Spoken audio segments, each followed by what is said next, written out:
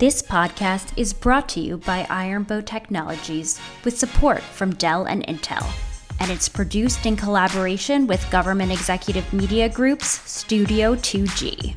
AI is transforming the way agencies serve their citizens, and Ironbow Technologies is here to help.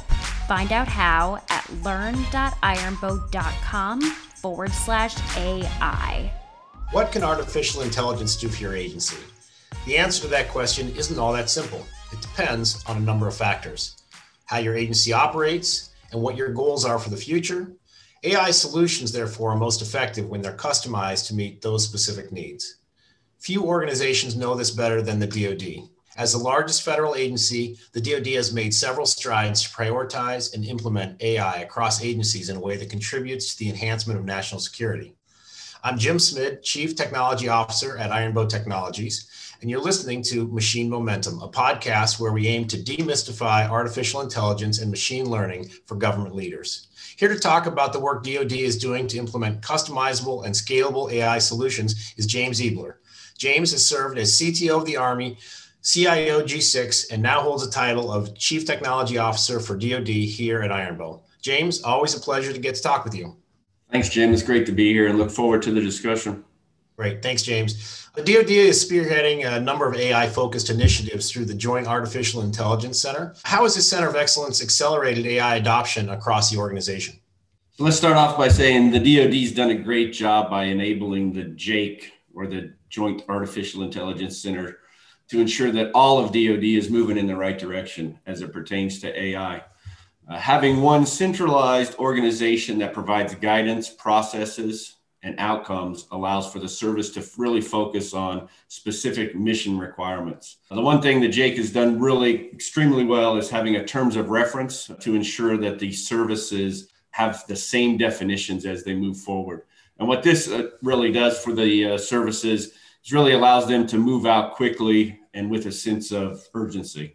So although the JAIC is really the belly button for AI from a DoD perspective, each service has their own AI initiatives and are driving their own AI adoption across most mission areas as it pertains to each service, although staying in the right and left limits of the JAIC. Great, James. There's out-of-the-box AI and there's customizable AI. Can you speak to how the DoD is using customization and why that's important as it pertains to some of the solutions they're looking for? Yeah, so as you mentioned, right, out of the box, probably 6 out of 10 times out of the box for the foundational capability, right, an AI solution will work for most customers. However, it's definitely not one size fits all or a technology or solution.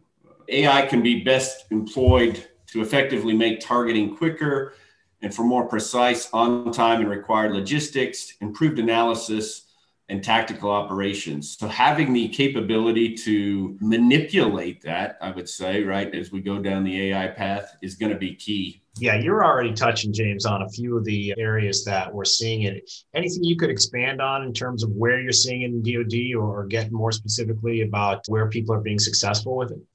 Yeah, so numerous DoD organizations are employing AI in their missions, and they've been successful, right? So one of the key ones is Project Maven for the Air Force. In FY22, the Air Force will be looking for ways to leverage AI and machine learning to get ahead of their maintenance needs, which the service believes will create savings that can be reallocated elsewhere.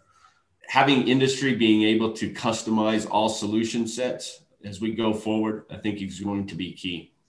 It hurts me to say this, but I think the Air Force is out in front, being an Army background, but it'll be key to keep an eye on how well they can leverage AI as it comes to targeting, right? I mean, when you really think about, can we leverage AI for targeting systems in wartime scenarios? That is going to be key. I'm not saying that we'll ever take the human out of the middle, right? But leveraging AI to ensure that we're on target is going to be key as that goes down the path.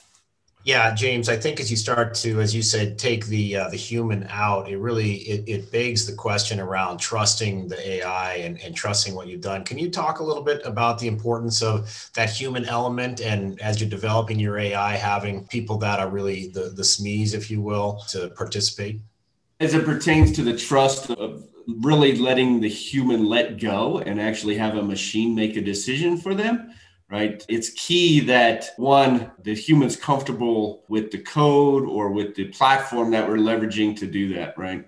And so being able to be part of that scenario or to be part of the buildup of what this looks like, that AI platform specific to targeting is going to be key. If we don't trust a machine enough to do it, we're never going to get there for success as it pertains to AI.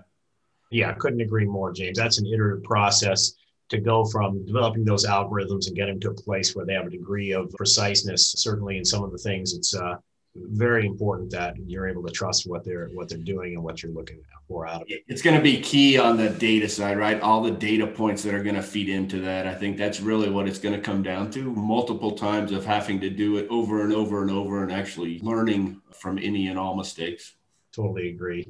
Last podcast, we talked about security, and certainly that's a front, James, that you're able to help the human make decisions and really sort through so many different events that are happening. Can you talk about how the DoD is using AI security and trying to help in the human factor, if you will?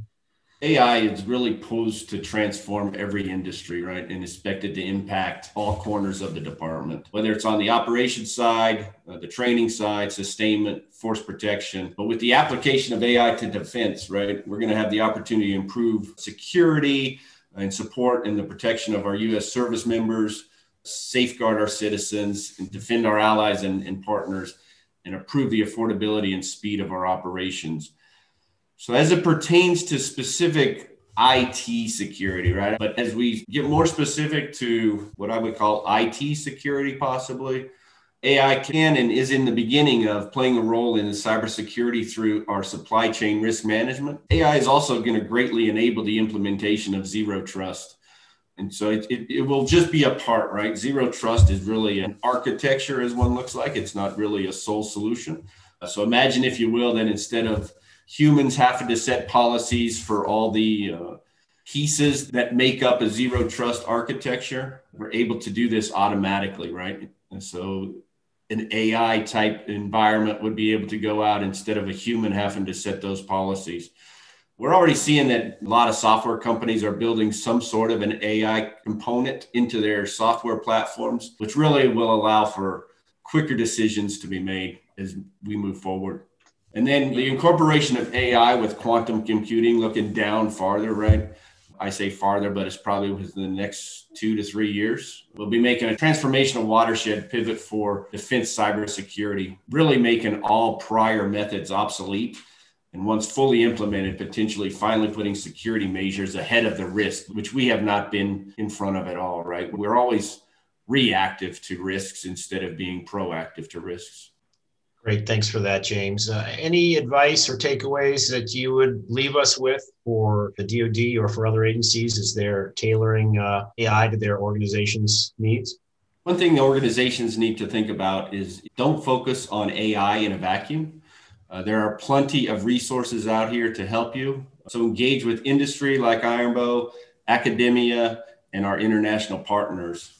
Always keep focus on the unit mission and tasks, and then consider how best to apply AI to those tasks and missions.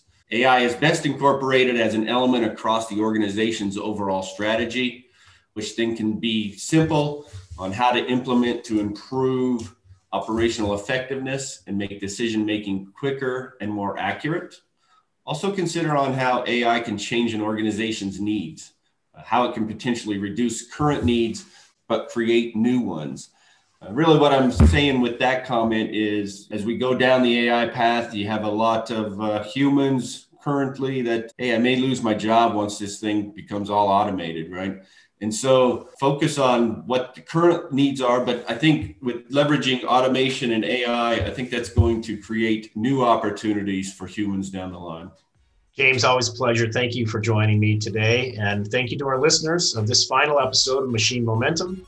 Machine Momentum is a production of GovExec Studio 2G in collaboration with IronBow Technologies and with support from Dell and Intel. If you liked this episode, you can find more on govexec.com/podcasts or wherever you get your podcasts.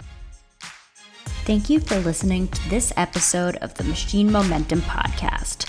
The Machine Momentum Podcast is brought to you by Ironbow Technologies with support from Dell and Intel. It's produced in collaboration with Government Executive Media Group Studio 2G. AI is transforming the way agencies serve their citizens. Find out how Ironbow Technologies and its network of trusted partners are helping agencies unlock the power of AI at learn.ironbow.com/AI.